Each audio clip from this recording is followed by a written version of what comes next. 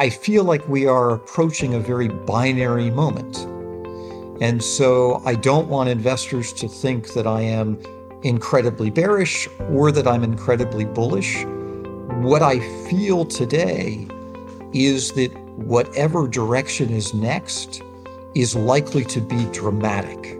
This is one of those moments where if what we're seeing have seen as the low, brace yourself for a blistering rally. If this was just a pre-taste of what's to come, brace yourself for a blistering decline. Imagine spending an hour with the world's greatest traders. Imagine learning from their experiences, their successes, and their failures. Imagine no more. Welcome to Top Traders Unplugged, the place where you can learn from the best hedge fund managers in the world so you can take your manager, due diligence, or investment career to the next level. Before we begin today's conversation, remember to keep two things in mind. All the discussion we'll have about investment performance is about the past, and past performance does not guarantee or even infer anything about future performance. Also understand that there's a significant risk of financial loss with all investment strategies, and you need to request and understand the specific risks from the investment manager about their product before you make investment decisions. Here's your host, veteran hedge fund manager Niels Kaastrup Larsen.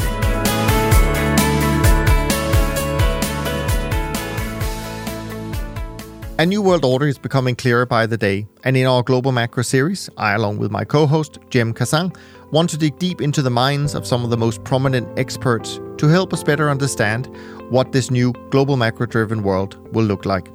We want to explore their perspectives on a host of important issues and hopefully dig out nuances in their work through meaningful conversations.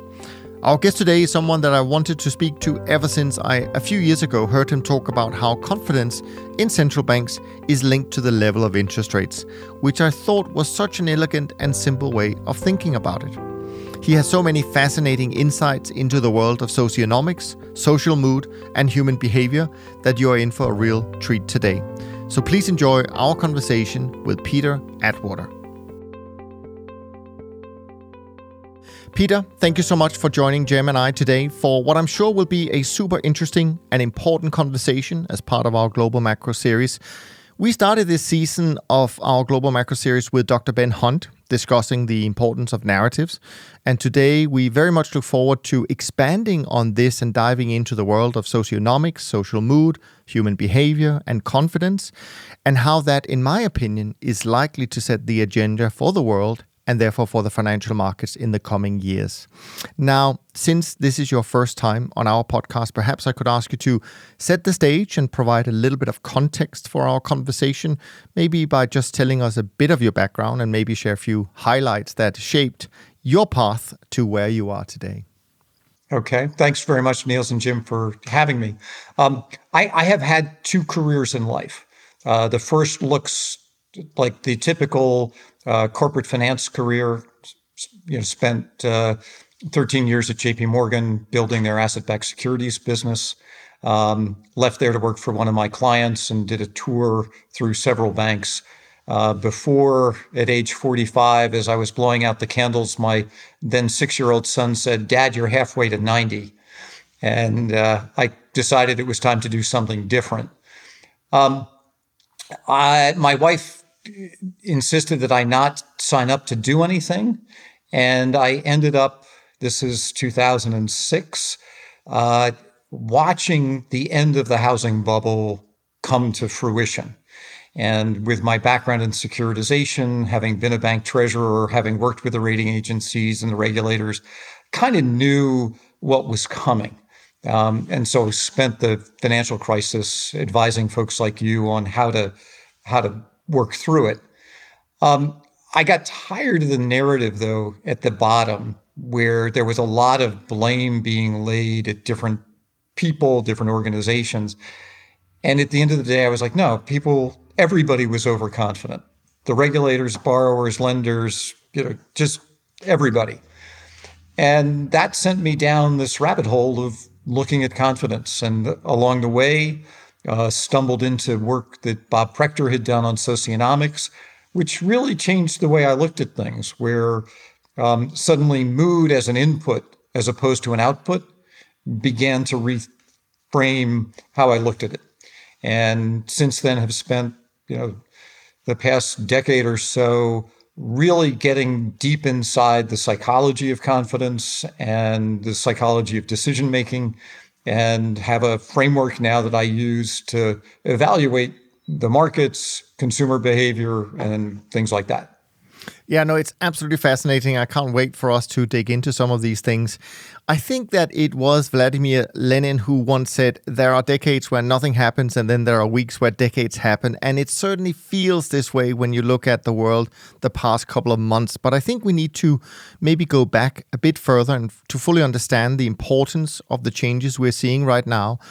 And we act as we feel, but of course history shows that we seem to learn very little since we tend to repeat the same mistakes. So perhaps I could ask you to talk about socionomics, if we can call it that, and why this is so important to pay attention to in order to better understand what's going on right now in the world, and perhaps maybe share a few examples that helps us understand how these events are linked.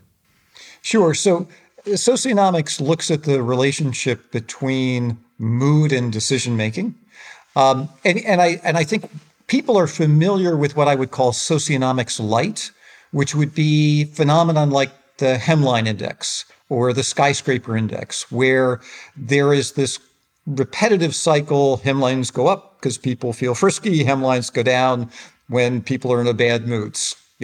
Tall buildings go up, and so you see different ways that confidence manifests in decision making, and that's really the field of socionomics, and they've looked at everything from economic and financial decision making, so buying things in the market, selling things, to political decision making, to cultural decision making, and what you start to see are the parallels in the behaviors.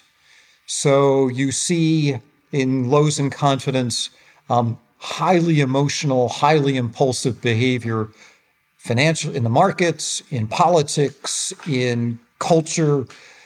And so those trends become, I think, useful indicators for investors, because on the surface you'd say, well, what do these things have to do with the markets? But we're not good at compartmentalizing our level of confidence. And so I like to see what are wealthy people doing outside of the markets. Where are they vacationing? What are they buying? What are they doing? And that gives me clues in terms of what they're likely to be exhibiting as investors. Yeah, no, absolutely.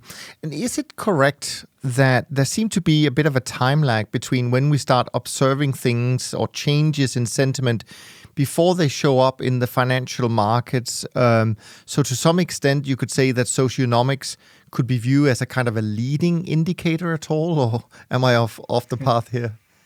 Well, there's been some really cool work done looking at sentiment on Twitter. And what you find is that mood on Twitter, and they do all sorts of language analysis to come up with this, but basically how we feel and express ourselves on Twitter rolls into the markets on a 24 to 48 hour lag, barring exogenous events.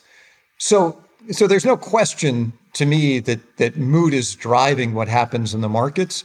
And so you can see the parallels even in the media. So, one of the things that I notice routinely is the media is a great mirror of mood. It's not leading, it's not following. If you're in the business of being a media company, resonance to mood is rule number one. And so I read the front page, I watch what's on television, not because I'm interested in it per se, but what are the editors of the Financial Times, the Wall Street Journal, the Economist putting on the front cover, because that's intended to resonate.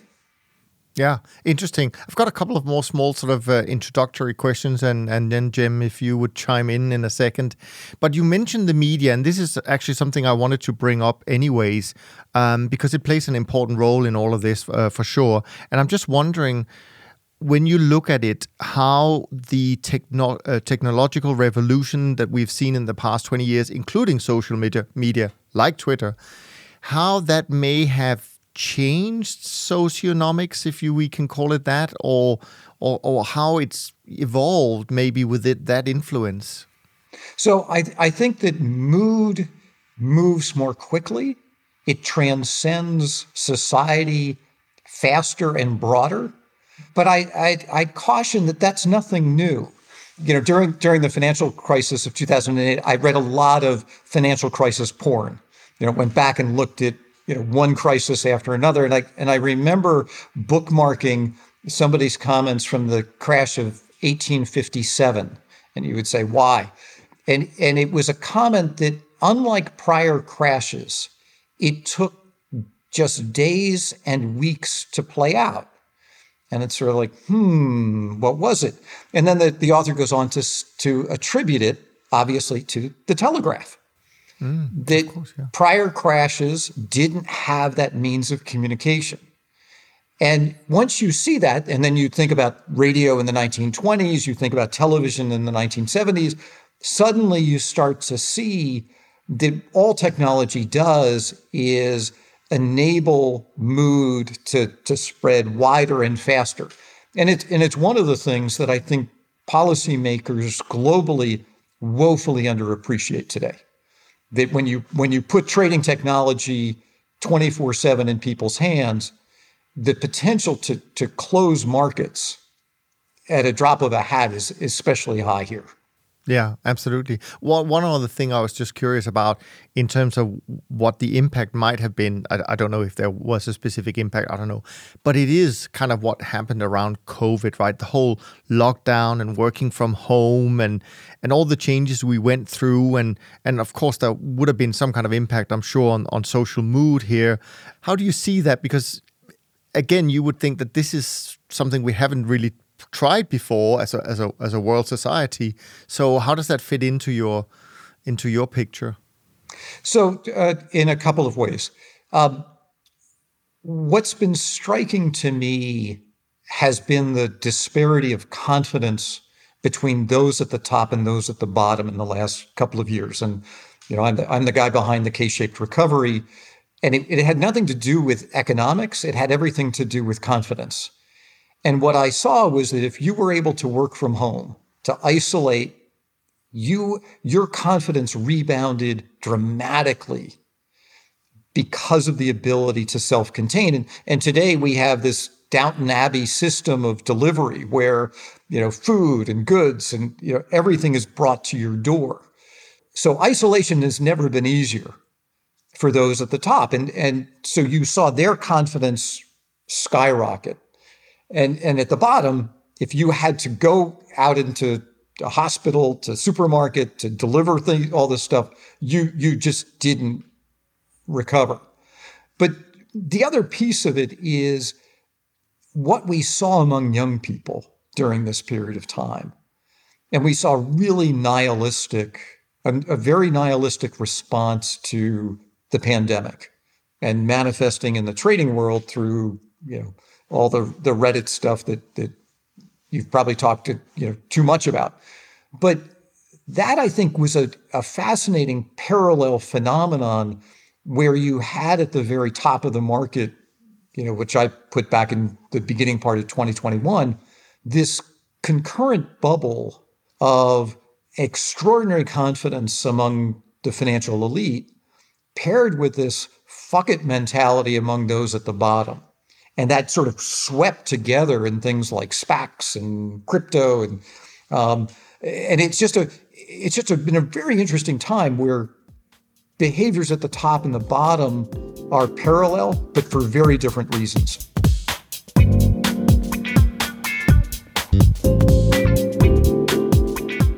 I'm going to lead you into the world of finance now, because I want to just share with Peter how I got to learn about his work and why I really have been looking forward to Peter joining us today.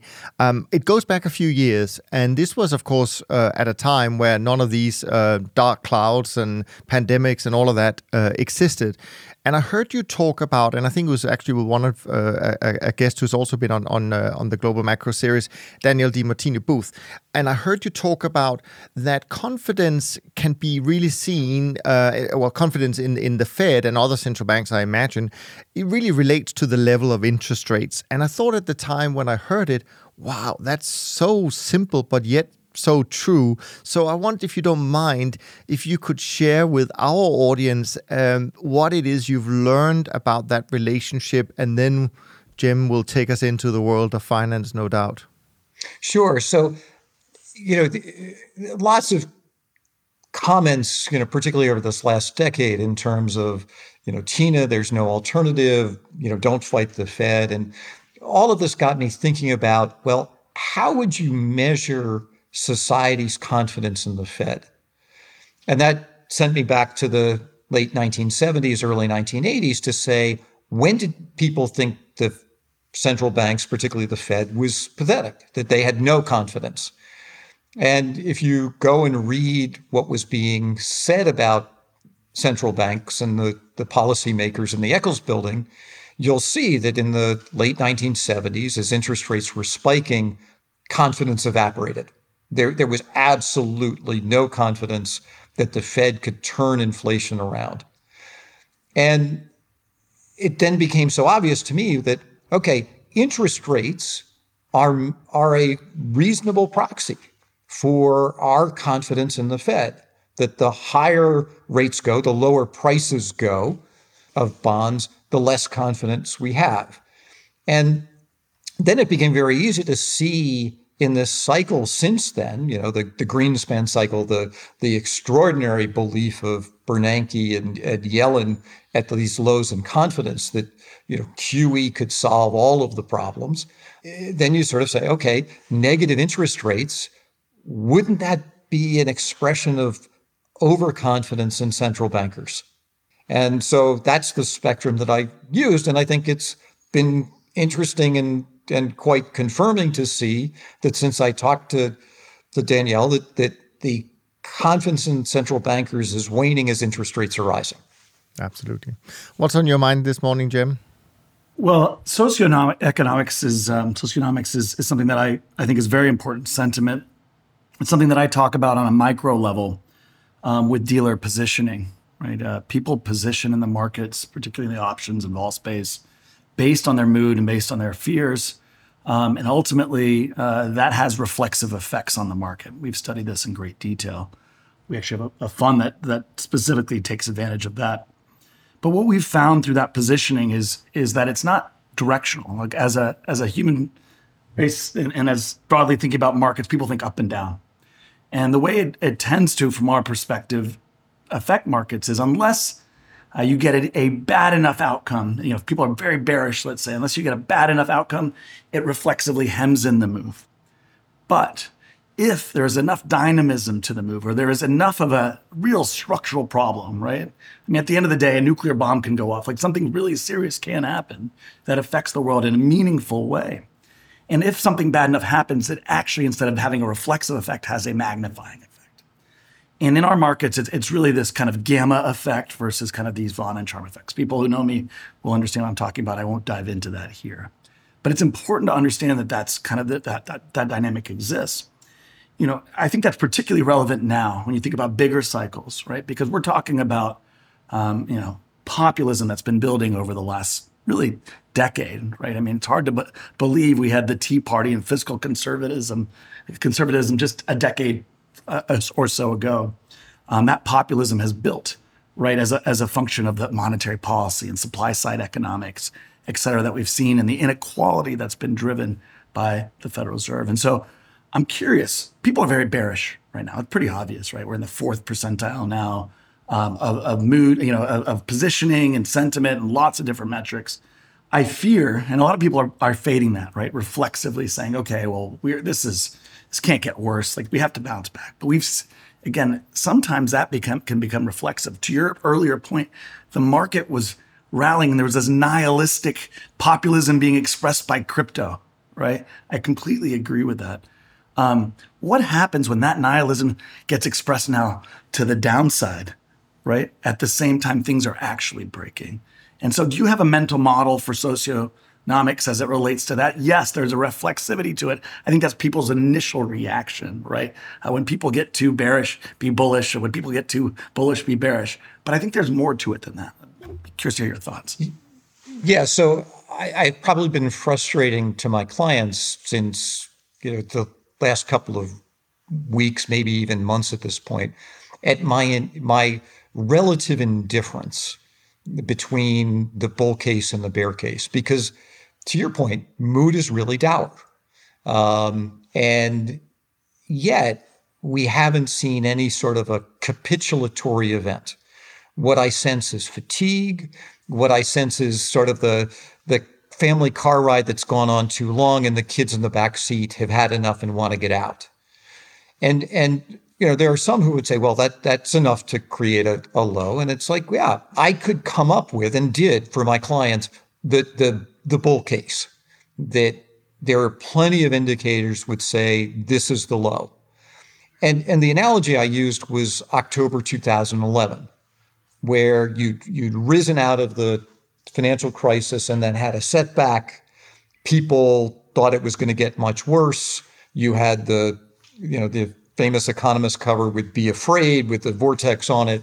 Lots of good socioeconomic indicators saying this is the low.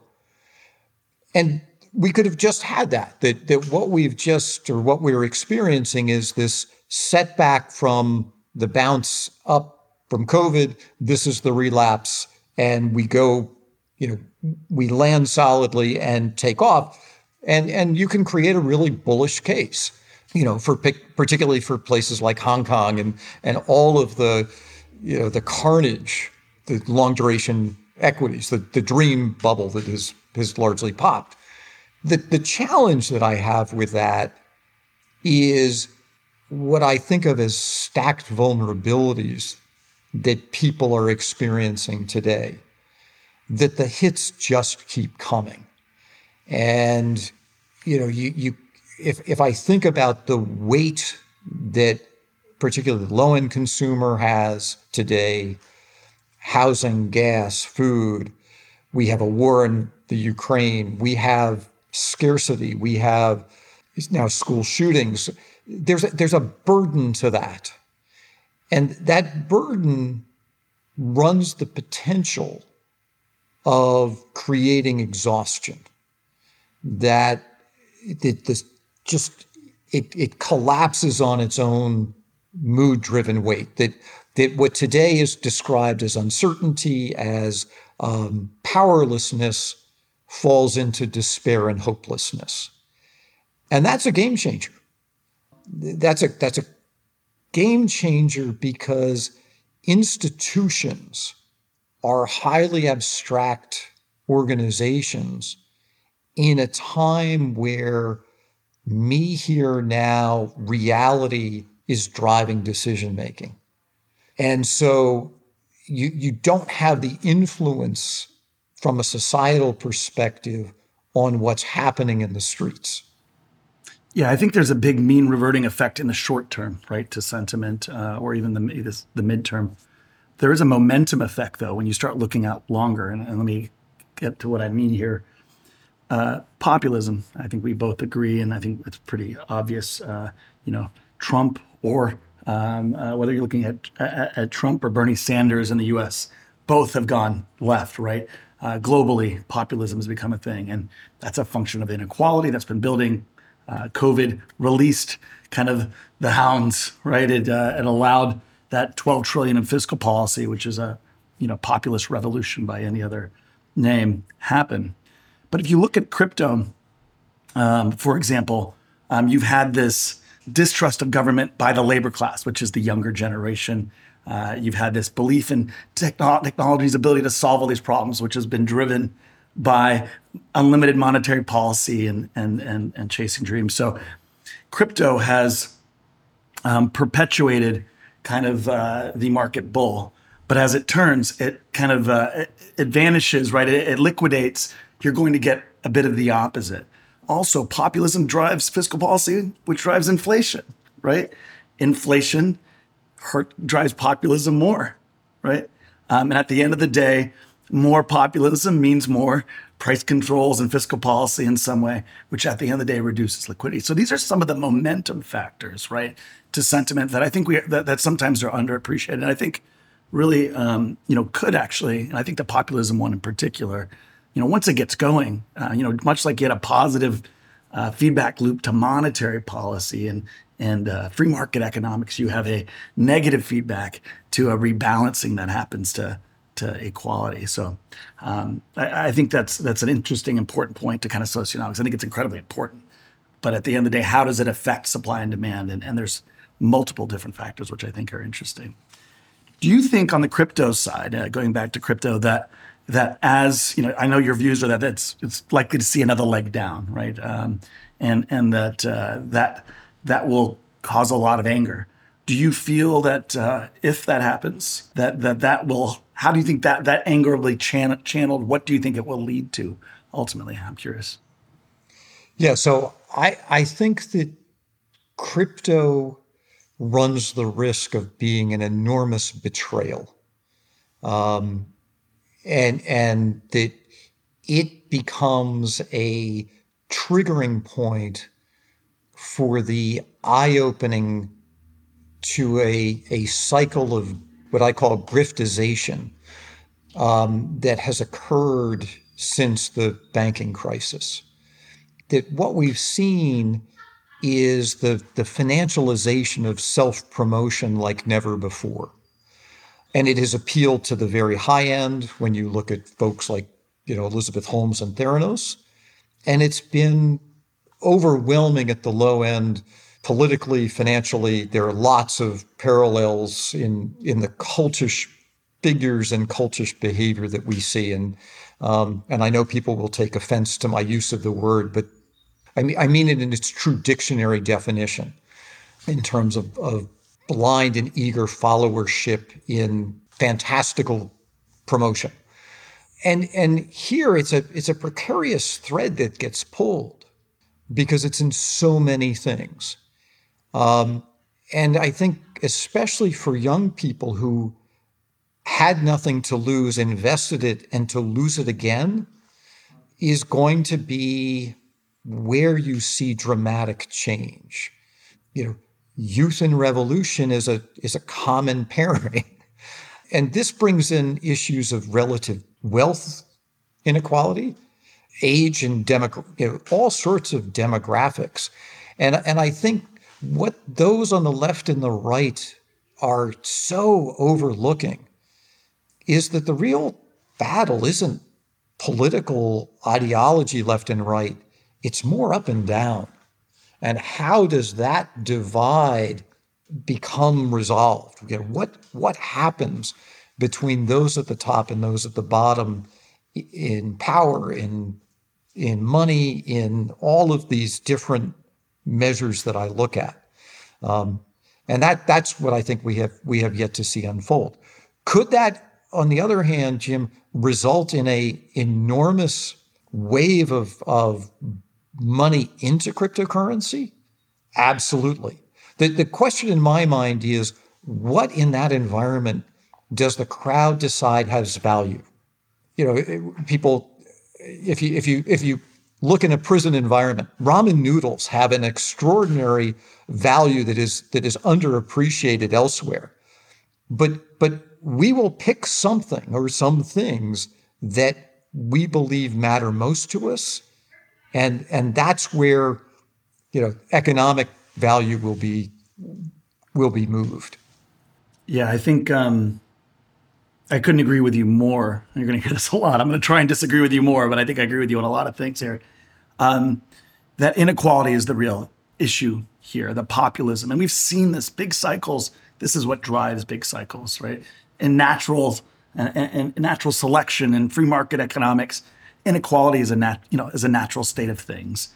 But we as humans believe in equality and justice and all these things, which are not natural constructs necessarily, that when exerted upon this natural system create big booms and busts. And that's what populism is. That's what revolution is. And it generally, to your point, feeds into the young, because the young are the labor class during the boom and they don't have the assets and they don't benefit on the way up. And they're also young and emotional, right? And they have the energy to fight. So that tends to be the case. And I agree, that's what we're seeing. Crypto was a clue, right? Crypto was that zeitgeist embodied in markets. It was a desire to catch up. It was also for this generation, again, believing in technology's ability to solve all the problems because that's what came. It makes tons of sense. And I fear you're right that when crypto does, or if it does ultimately have a washout, it will only feed in to that lack of hope that is left. I'm curious where that channels, right? That revolutionary impulse seems to be, if you think about crypto, focused on money, on monetary, right? And I wonder, I mean, I don't think it's a coincidence that the Fed, under the shade of darkness, built barbed wire fences around itself in the last month and a half. It hasn't been publicized, but I think there's this fear of credibility at the Fed. And I think I don't think enough people talk about what that might mean ultimately for America and for broadly overall. So I'll shut up for a second, but I'm curious to hear your thoughts. I want to add to that to that discussion a little bit, because I think one of the things that has changed to some degree. I mean, we can get upset if we lose money, right? Prices go down, but I think what's changed for me, at least to some extent, is what we saw with Luna. Because suddenly it brought out some real anger. I mean, if you look at some of the Twitter feeds from people I think we all know who are well on all these platforms and so on and so forth, and who have been encouraging, let's say, the crypto world. Some, of course, have been, outright pumping it, I'm sure, but others have just been very much focused on it. The anger towards these kind of rock stars, really, really interesting to see how the tone has changed. And I also wonder if there is, and I think you've talked about this, Peter, at some point, that there might also actually be a risk to the people at the top. So we think about the people at the bottom struggling through all of this, but what about the people at the top who may have borrowed money against assets that may not be worth what they were, and so I'd like to bring that into this crypto segment if we can. Sure. So one of the unseen bubbles to me in all of this is the level of borrowing those at the top have undertaken since 2009. And I've said this before, but a bank like JP Morgan has more outstanding in its private bank than it does to its entire credit card portfolio. Wow.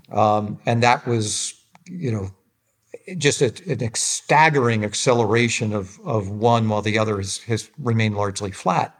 And so behind the scenes of all of this, we've seen a growth of leverage to those who have been presumed to be invulnerable. They have felt that way. Their lenders, the entire entourage, the luxury goods industry. I look at the dedication of resources in the past 12 years to catering to the very high end in all of its many wants is just absolutely mind-boggling to me. And so those at the top, I think, are vulnerable in experiencing a bubble burst that they and their entourage are woefully unprepared for. And there will be no sympathy. There will be no, this is not going to be 2008 again. The crowd will be celebrating the failure of those at the top. And so that's part of this closing of the gap. And one of the things that I would encourage you to think about is we talk about confidence, but the opposite of confidence is vulnerability. That confidence, I have certainty and control. When I am vulnerable, I have uncertainty and powerlessness. And what this huge divide has highlighted is that others have these two feelings of certainty and control that I at the bottom do not have. And when we talk about closing these divides, what we're really talking about is those at the bottom want to regain certainty and control in their lives and will take pleasure in contributing to the powerlessness and uncertainty of those who have had such extreme certainty and control in their lives. I think this is a good tie-in to your K-shaped recovery, right? I think we've had K-shaped recoveries for quite some time, where people are diverging. I know you called for one in 2020, and to a great extent early on we had one. Obviously, the fiscal response has kind of, I'm going to argue, made an X recovery, got them going the other direction, right? And I think we've had so many K-shaped recoveries over the years because the Fed has been the only game in town, because monetary policy, by definition, is sending money to those who can borrow, which is the top. And so to the extent that fiscal policy or responses to people is the new mode of dealing with inequality, essentially, are we going to see X-type recoveries going forward every time the market or the economy crushes? Do we start to see pushes towards addressing inequality? So I've joked many times that the significance of the K-shaped recovery was the resonance of the term. And I think it speaks to your point that we've had one after another, and that it's such a clear phenomenon this time that maybe it's one too many.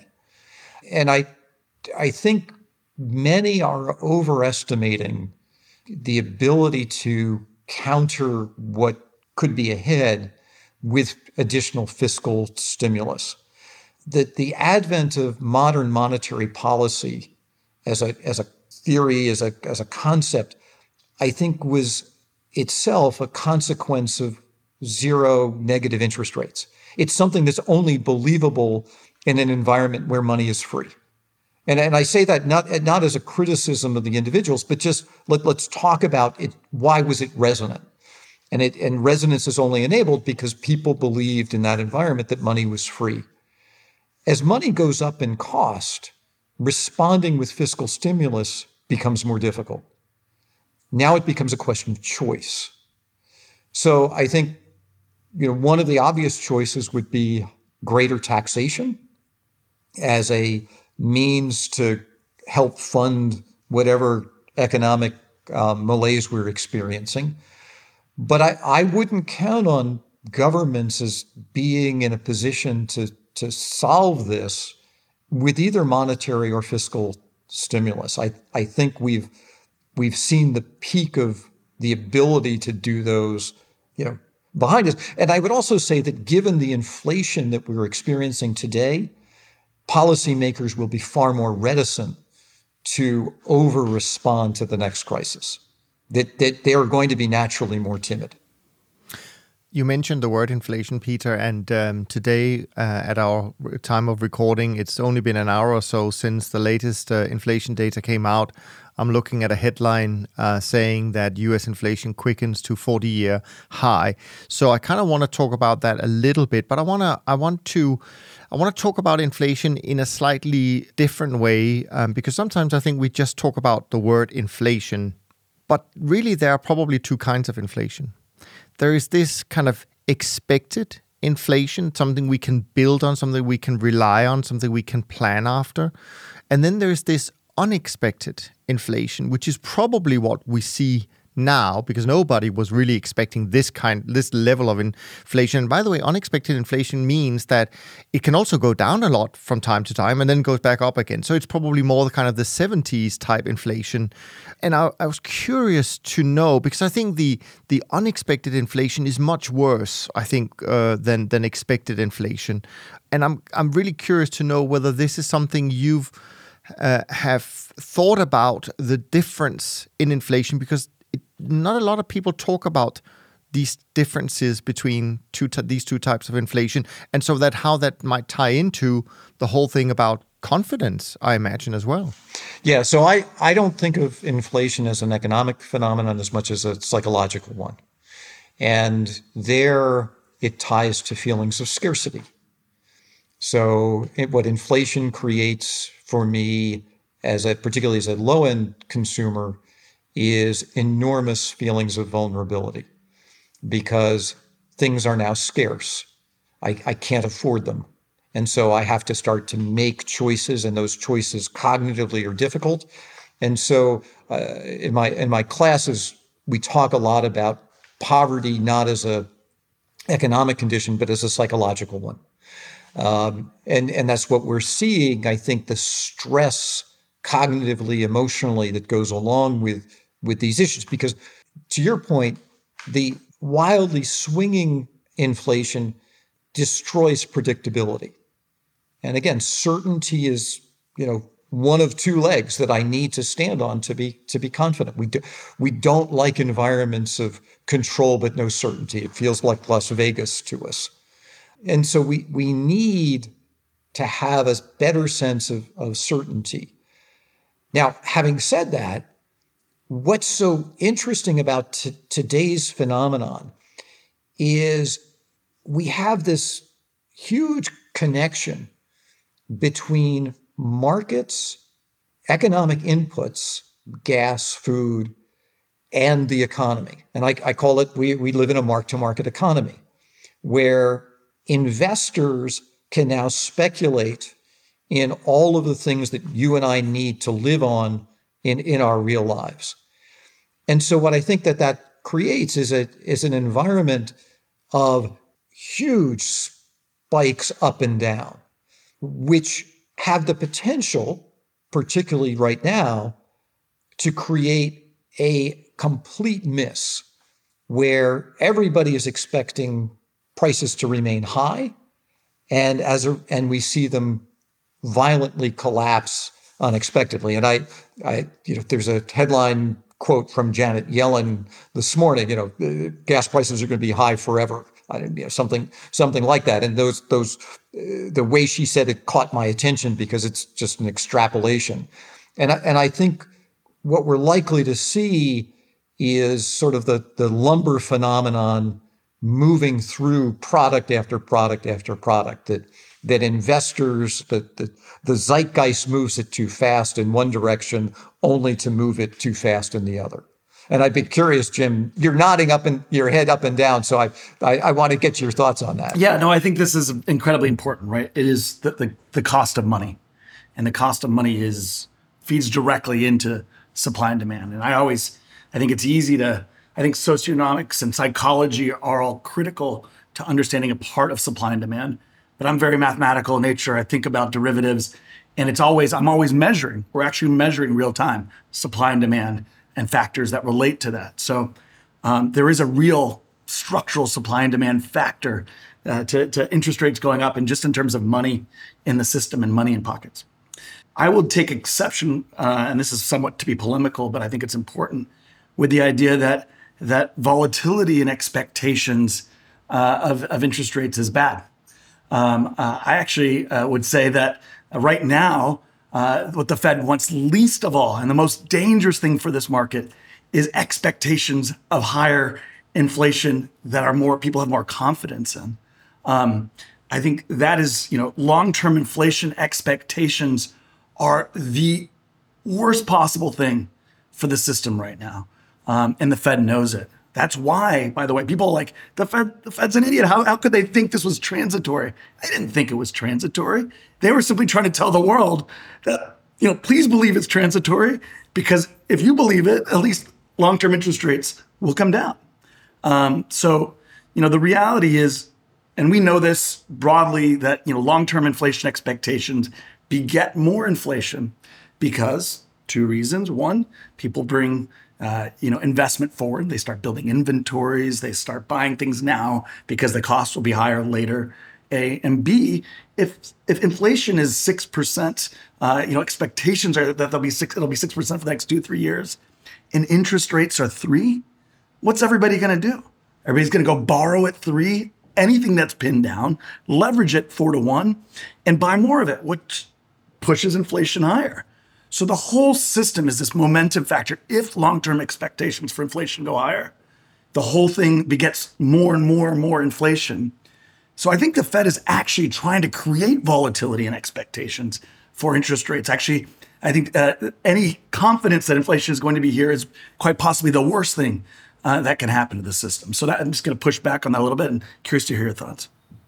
No, I agree with you. I think the Fed is determined to push the markets into a corner.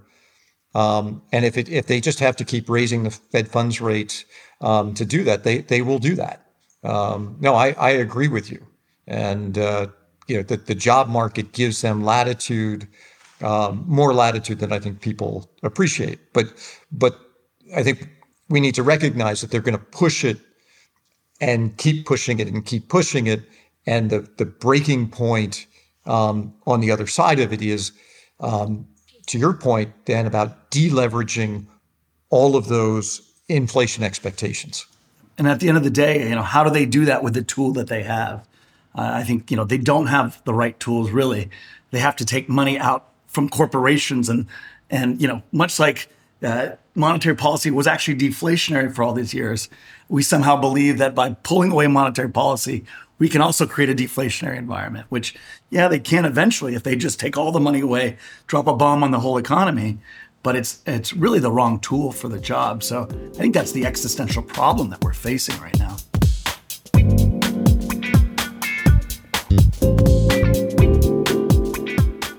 Speaking of equity markets, and I don't know whether this is something actually that you do agree with or follow, but I heard you earlier talk about Bob Prechter, and of course a lot of people will know him as the longest running publication on Elliott Wave, but of course they also, as you referenced, he has spent a lot of time on socionomics for sure.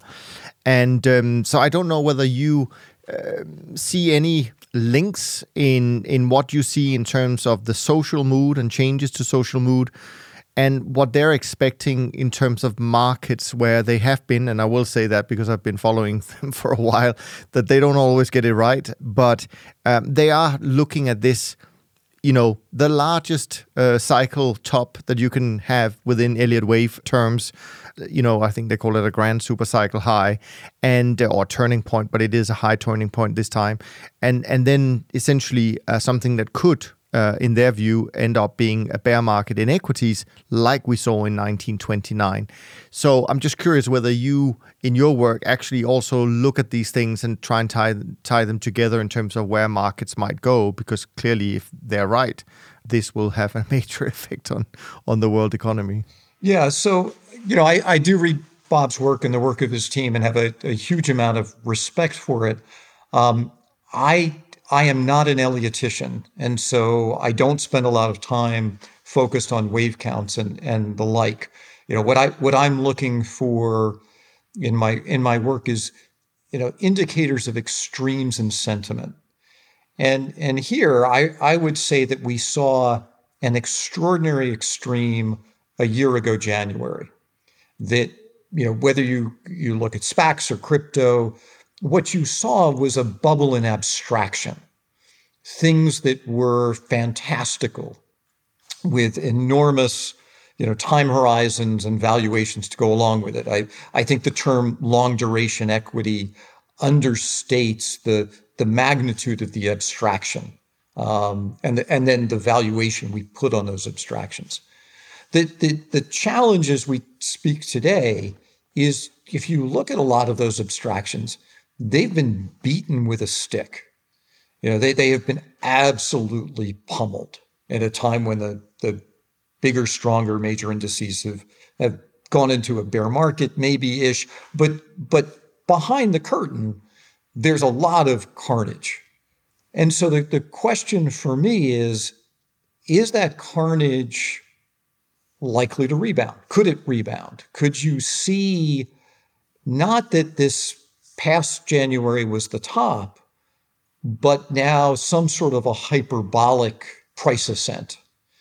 The danger in calling the tops of the bubbles is they have this wild way of coming back from the dead. And having talked about Tesla in 2019, and felt the sentiment then, I was like, look, everybody expects him to go bankrupt. Be careful what you're wishing for. And we've seen, the resurrection of what happens when you have carnage and dreams come back to life. And so I think you can make a case, albeit I think it's a hyperinflationary asset bubble case, that you could have another another wild and crazy upward cycle. And so here, the question is this 2006 going into 2007, where what we've seen is the LIFO unwinding of a bubble, that the last in wild and craziest stuff has unwound first, and eventually what you get to are the too big to fail enterprises, aka big tech. So this is one of those where if we start to see big tech drag and become vulnerable, then this is a repeat of what we've just seen in a broader collapse of technological dreams that does incorporate and pick up the biggest of the big. And there that has enormous ramifications to the passive investor because they are so overweighted in big tech. Yeah, absolutely. And to your point, actually, Peter, when we spoke with your friend Grant Williams a couple of weeks ago, we actually talked about the fact that one of his other friends who actually lives here in Zug, Felix Zulauf, had exactly forecasted kind of what you referred to there, that we would see like a 30% correction this year, but that it would end up being a time where you actually would see a doubling of equity markets into 2024, and then everything falls apart. So he sees exactly what you described there. I have no idea what's going to happen, but it is interesting that we can't be sure exactly how this is going to play out, which makes it a very interesting, but certainly also a very difficult time to be an investor. Another thing I wanted to ask you about is also relating to one of our previous guests, Peter Zayan, who talks very clearly about this trend towards deglobalization that we're heading into. And I'm curious, now we've had 50 or even 70 years of globalization, and what describes that or is stability and peace and all of those things. If he's right, that's a major shift if we're going towards deglobalization. So if he is right, how do you see that impact the whole thing about confidence? It could be in different countries, it could be in different currencies. Everything seems to be up for grabs if we're heading into a deglobalized world. Yeah, so I'd look at globalization as a consequence of rising confidence. In the parallel, it's a concept I call horizon preference. When we are under threat, the bear is outside of the tent. The only thing that matters is me here now. Myself, this immediate time horizon, this immediate physical horizon. Those are the only things that I care about. As my confidence rises, all three of those broaden.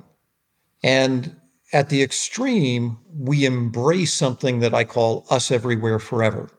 We're collegial, we're consensus building, we're peaceful, we are the world embracing of things that are abstract and different, and not just the people, but the places, the geography.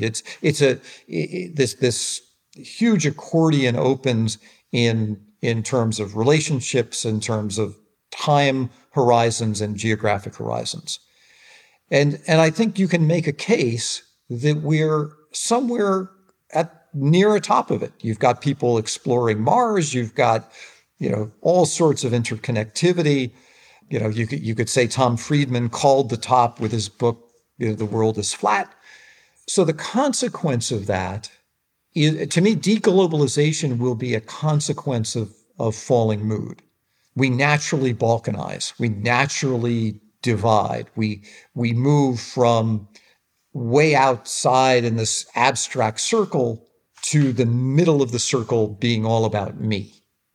And that, again, has huge implications for the World Health Organization, the UN, NATO. These supra-international bodies become too abstract and irrelevant because the crisis I feel is right here. And I think we got a bit of a preview of that with COVID, if confidence falls. Right. So that's quite interesting because, sorry to interrupt you here, because I want to try and really understand that, because what you're saying is that deglobalization is a consequence of change in social mood. So what I'm curious to understand is, okay, so what if everything is going great? What is it that starts to change the social mood that leads to the deglobalization? Now, I can understand a pandemic can do that for sure, but is there anything else that you've seen that causes the change in mood before we head towards all the other consequences? That I want to understand a bit better. Yeah, so the biggest cause of all of this, I always say, is the overconfidence that precedes it. We have a hard time identifying what is the tipping point. What's the thing that sets it in motion? If I go back and I look at the confidence charts around the collapse of the banking system, what you'll see is that economic confidence bottomed the weekend Lehman Brothers collapsed. And so to say that Lehman caused confidence to then rise is just a very uncomfortable statement. But if you're looking for causation, that is true. I would say that what Lehman marked was the hopelessness and despair that goes along with bottoms. And so the question to try and answer yours is, at peaks, there's rarely a single moment where you can say, this was where we were most overconfident. I feel that, with the markets, maybe I can put that around January 2021, but the unwind will begin on its own. Look at what just happened kind of a thing. It's a very subtle deterioration in mood. I'm going to jump in here. I think I couldn't agree with you more. It's a deviation from equilibrium, right? The further you get away from some equilibrium, and this is why cycles happen, the more fragility there is. Doesn't mean that moment things are going to break. In this cycle, it's been inequality, right? It's been monetary policy driving. And I would argue, by the way, to your globalization question, Neil, is we got globalization massively for 40 years because corporations were given more and more money. And what is a corporation intended to do? Increase profits. And in order to increase profits, they got to lower costs, right? And so there's this massive push that's been happening. And it's a cooperation game at the top, right? And we've been in this massive cooperation game where everything works. But inequality was the result of all of that, right? And the populism that came, because again, we got away from this equilibrium, is ultimately what has, pricked that bubble. It's what brought, again, Trump left and brought fiscal policy, and now is in the process of going the other way. Populism is correlated with nationalism. It's correlated with competition over commodities and scarce resources because the prices are going up. And that's also ties into the geopolitical stuff with Russia and China, Russia and Ukraine and China support. All of this is connected, but it essentially at its core, to Peter's point, is a move away from an equilibrium to a far enough point where fragility presents itself. And I think that's the important point. I couldn't agree with you more, Peter. Yeah, we're naturally xenophobic when confidence is low. Absolutely. Absolutely. One other thing that puzzles me a little bit that I'd love your thoughts on, Peter, and that is, we talked about technology earlier and how that have had an impact on the media side, right? But it's also had an impact on how we spend money. We don't buy things anymore. We subscribe to things. We lease things. It completely changed. And I imagine that, especially with inflation coming in, that changes things for the consumer because now they have to decide on other things, so to speak. What subscription don't I need anymore, or whatever it is. How does that play into your work? That kind of change in our behavior, I guess it is. So I would put subscriptions in a broader bucket of the me here now phenomenon in the economy. So whether it's the iPhone, Keurig, TikTok, Twitter, everything has been oriented around me here now, satisfying our me here now need. So subscriptions are just another wave of it. And here I think it's worth highlighting for older listeners. This Polaroid capitalized on the same phenomenon in the 1970s. This is the first time we've seen this sort of me here now monetization. That And you see it in Airbnb and Uber and all of this me here now utilization of assets. The challenge is that for the consumer, they have the ability to throw everything overboard this afternoon. I can cancel it all. And so you have a time horizon mismatch between consumer preferences and the support system that provides it. Because you've got long-term capital and long-term debt and long-term, commitments that are enabling all of us to live this me here now elective lifestyle. And it feels oddly like the mismatch I've lived through as a bank treasurer between short-term and long-term rates, the mismatch that you've seen in the commodity markets between long-term take-or-pay contracts and volatile markets. I don't think that this mismatch ends easily. And inflation will put more pressure on terms of what do we just throw overboard. And interestingly, and I don't mean to belabor my point, you're seeing organizations like Netflix in response trying to be more rigorous in their passwords. And that's only going to piss people off more. You enabled me to do it for free, and now I've got to pay full price at a time when I'm already frustrated and angry. Yeah, I'm out of here. Screw you. Yeah. No, very interesting. Speaking of themes like that, I'm curious, have you studied from an investment point of view? I mean, we all know that certain strategies have worked really well in the past decade or two, like, say, private equity and stuff like that, where you could kind of set your own valuation when you feel like it. But have you studied in terms of what investment themes might actually work well when social mood changes to the downside? Because many of us have never really experienced that.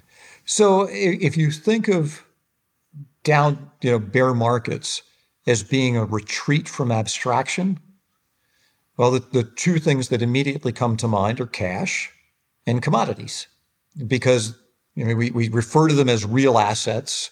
And we know at lows and very lows in markets, people want physical cash stuffed in their mattresses. At the lows in 2009, people were advertising mattresses with built-in safes. So if you think about it as far as a retreat from abstraction, you go from long duration equities to value to sort of the pilgrimage to owning stuff that's real. And the question becomes, what do we ascribe value to in those moments? And here, if reality becomes based on physical goods, grains, energy inputs, that has not just massive geopolitical implications globally, but staggering implications for the United States, because the entire supply of both of those is largely concentrated in the center of the country, and you have more than half the population on the coasts. I think that's an incredibly important point. I actually had that as something I wanted to ask you about. I think that's very insightful. A lot of people haven't thought about that. Peter Zeihan, who was on here earlier, made the point that America, right, is an incredible place of strength, right, in a troublesome sea. That this crisis that's coming might end up being the best thing that happened to America, because it is the place that is, and to reinforce his points, we have, commodities, all the commodities we need, and then some, both in terms of energy and food supplies. We're an island, right, that's has the biggest military in the world and the intellectual capital, et cetera. So our threats are not likely to come from abroad, right? They're likely to come from within. And to your point, I think this is a thing that people are missing, is that the strength of commodities are actually going to support a part of America, right? They're going to elevate its strengths at a time of already, increasing tumult. It's really going to drive the strength of cities down a bit relative to maybe the internal part of America. This is something I hadn't really thought about. And I'm wondering if you think that somehow creates more existential risks to the political system here in the U.S. I'd love to hear your thoughts. So it's a matter of degree. The analogy I've used a lot is we may be the best house in a bad neighborhood, but mom and dad are getting divorced. And so, you have to look inside the house as well as, outside the house. And so I think that there is a time period where absolutely the United States, the dollar, there are lots of things that we benefit from. But if survivorship becomes the issue, then what's happening inside the house begins to really matter. And there, I think that you have some interesting broader implications, in terms of how does this ultimately resolve in terms of the internal workings of the United States. And the one thing I remind people of is, please don't forget that the highest organization in the United States in terms of institutional confidence today is the U.S. military. And again, if the left and right are fighting with each other and you're trying to run a military, a national military, that's a real problem. And I think people have oversimplified the divide in the United States. And what we know in environments of balkanization is that the alignments don't necessarily end up with where people thought they started. Speaking of the divide, and I don't want to put you too much on the spot here, Peter, but I can't resist because I'm the only, well, I guess, Jim, you have some European blood in you, but since I'm the only one located in Europe, I'm curious whether you've thought about, after all of this decades of increasing confidence and all of these institutions that we have seen rise as a consequence, not least the EU and the euro, do you think that we might actually head into a confidence crisis that is big enough to break up that union and even the currency? Yeah, so, again, the question would be, was what we saw in the Greek crisis, the prior crisis, was that a low, or was that an indicator of what is ahead? Was that a warning of potential vulnerability? And I thought it was interesting, the term fragmentization suddenly was all over my Twitter feed this morning, which is not a term we've heard a lot.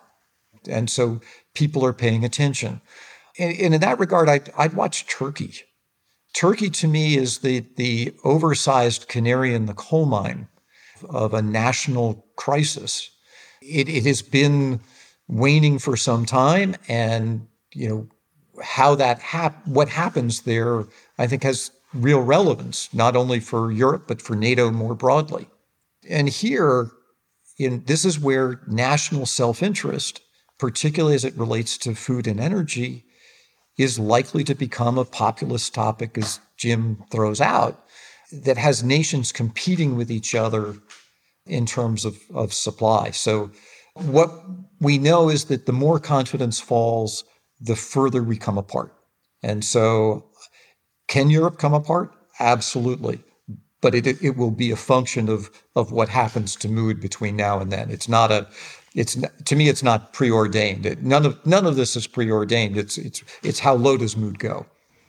I think your point about Turkey is very interesting. Obviously I'm Turkish, so I have a little bit of interest there. Turkey's always been the border between East and West, not just geographically, but culturally and lots of other. And it's really been tied to the West in recent, history. In times of geopolitical stress, it tends to become unmoored, and that's because if you think about it, it has a benefit to be unmoored because it can play both sides and it can become in the middle. And I think that's what we're seeing. I think we've seen it for about 10, 15 years, slowly happening. And I think it's accelerating. Turkey is no longer, yes, it's part of NATO. Yes, it's, for a while it was trying to be a part of the EU. It was trying to be completely internalized. And then that not happening, now I think it is really, really going to play this middle ground, which creates more drama between East and West because it no longer has this Western bloc. And I think it's very important in that regard. And I think it is a critical place to watch in terms of the shifting tides of power and risks in the market. Can I add one other sort of related point? And this has to do with Russia. One of the things that is so interesting about Mr. Putin is that normally when confidence rises, we become generous, we become kind, more peaceful. There is a personality type that becomes more vindictive, that uses those feelings of invincibility to seek revenge. And so one of the things we know, looking at Russia over long periods of time, that one of the best measures of sentiment for Russian leadership is the price of oil. And so I think we need to watch oil, because the higher oil prices go, the more aggressive I think we're likely to see Russia become in many aspects. I don't think it's insignificant that we had a lot of Peter the Great references in this past couple of weeks. And again, the further oil prices rise, the more empowered Mr. Putin is likely to feel. I think it's not necessarily a personality type. I think Russia and China are both hemmed in and have existential fears in the context of aspirations of greatness. And I think that's a human trait. When you feel at risk and you feel like there's no way out, you lash out. And I think there's a demographic problem in both countries, that they look forward and see themselves hemmed in at this point of extreme strength in the West over all this time. And they look forward and they see great risk. So their windows are closing in a sense, and they have to act. So, but I agree with you in the context of that bigger picture, having the strength to keep swinging, getting the strength that will only make it worse.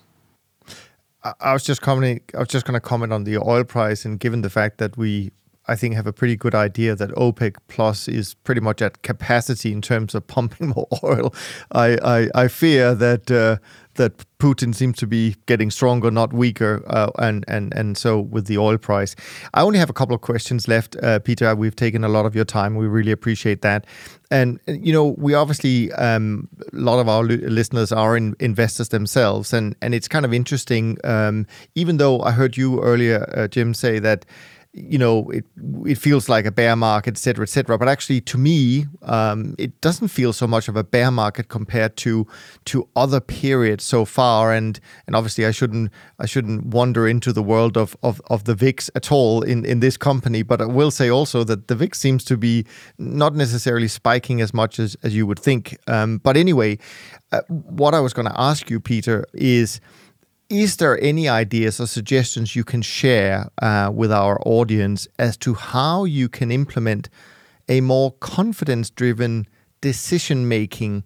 And I know this is not for day trading or anything like that, but just more how you think about investing from your perspective. Yeah, so if I look at decision-making that's made in an environment of control but no certainty, which is what investing decision-making is. What happens is that most investors buy or sell based on the outcome that they imagine.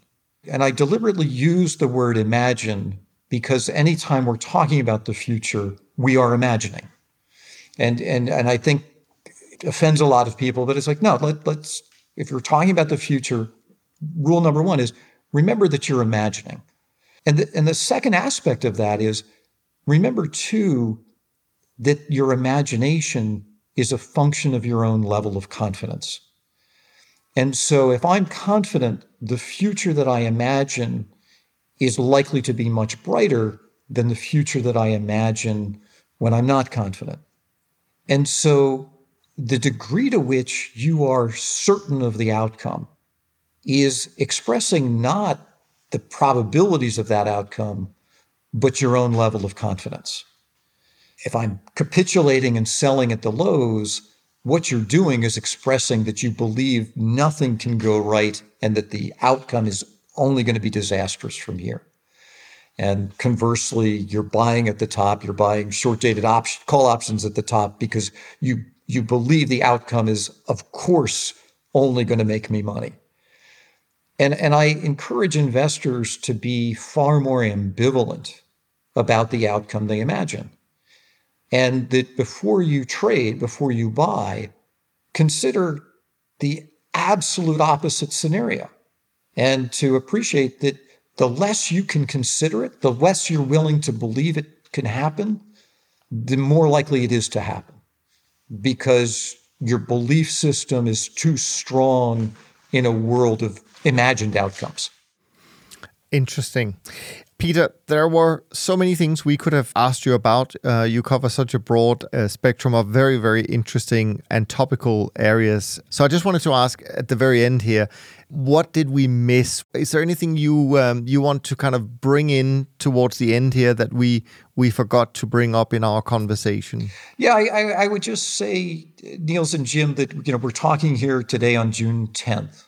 And I want to be clear to your audience that I feel like we are approaching a very binary moment.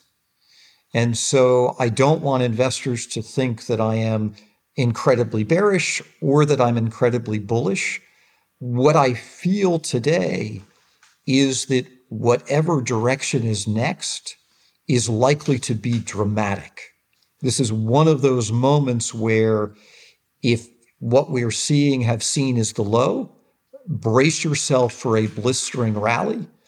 If this was just a pre-taste of what's to come, brace yourself for a blistering decline. It's one of those times, and I go through this with my clients, from time to time, where the setup is too unclear to take a stake because the price of taking a stake and being wrong is going to be dramatic. It's going to be jaw-dropping of, man, I wished I didn't do that.